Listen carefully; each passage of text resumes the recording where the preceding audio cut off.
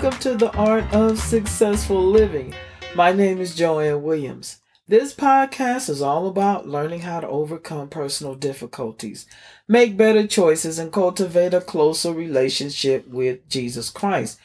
Thank you for joining in today as we continue the 7 places Jesus bled. Today is part 7. So if you missed the first 6 episodes, I encourage you to go back and check it out. So let's get started.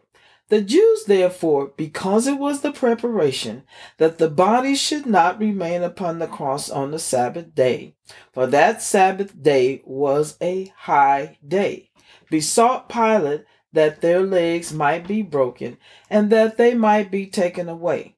Then came the soldiers and brake the legs of the first and of the other, which was crucified with him.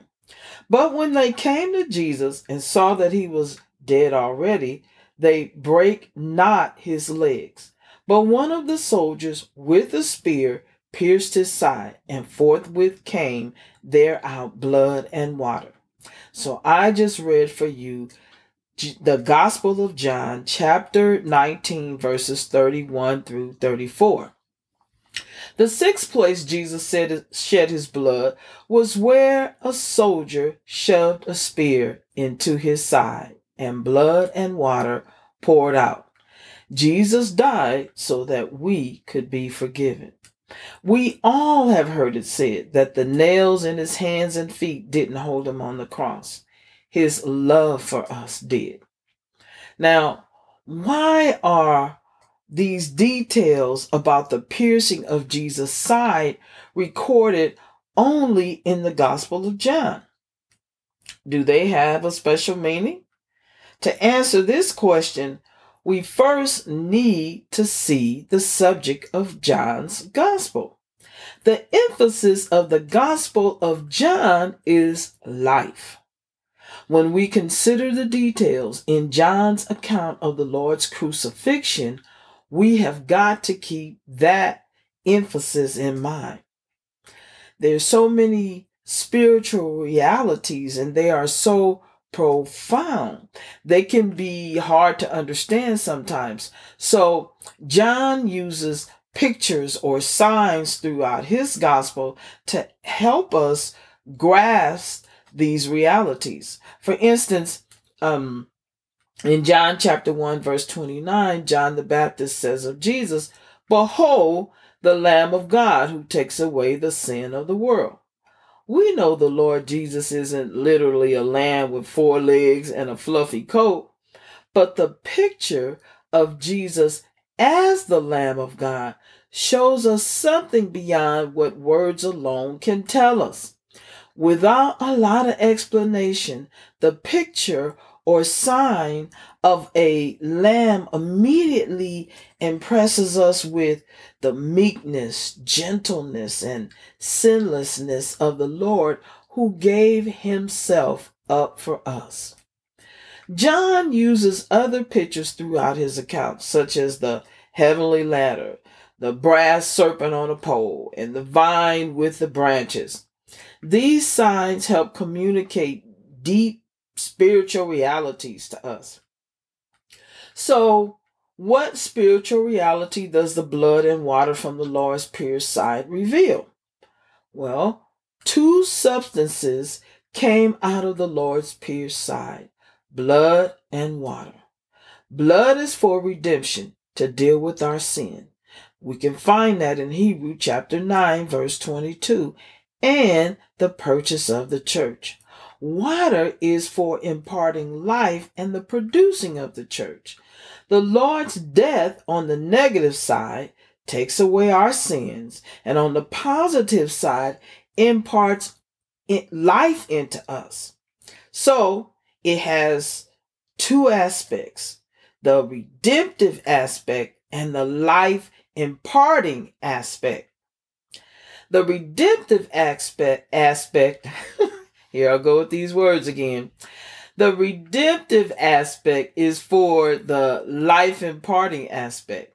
The record of the other 3 gospels portrays only the redemptive aspects of the Lord's death.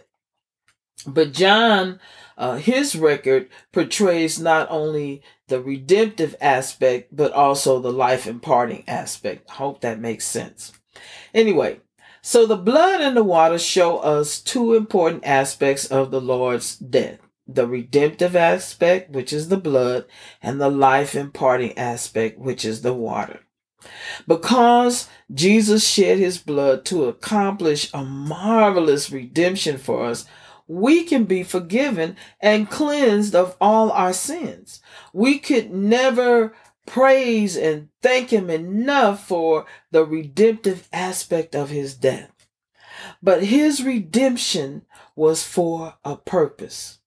God wants us to receive his divine life. We have received his divine nature. When we accept Christ, we receive his divine nature. And this is possible because of the life imparting aspect of Jesus' death. So we're looking at two fountains. The blood was typified by the blood of the Passover lamb. Exodus chapter 12, verse 7, also verse 22, Revelation verse 12, chapter 11.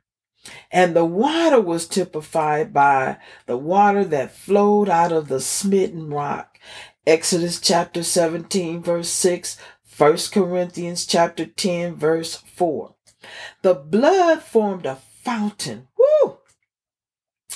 Thank you, Jesus. The blood formed a fountain for the washing away of sin. Zechariah chapter 13, verse 1. And the water became the fountain of life. Psalm 36, verse 9, and Revelation chapter 21, verse 6. So what does all this mean? We can continue to come to the fountain for cleansing by confessing any sin we commit. And we can receive more of the divine life by coming to the Lord as the fountain of life, to drink of him. Well, praise ye the Lord. Praise God for his redeeming and life imparting death, for the blood and the water. I know that was kind of quick and it was kind of complicated, but I hope you got the gist of that. If you have enjoyed this lesson and series on the 7 places Jesus bled, give me a thumbs up. Also, click that notification button so you can be notified when the next podcast comes out. We will be doing one more episode on the 7 places that Jesus bled. And then after that, because of Mother's Day in the month of May, we're going to switch to a new topic. And I hope you'll enjoy it. It's all about the women in the Bible. And we're going to look at it from a different perspective. Anyway, until next time, be blessed.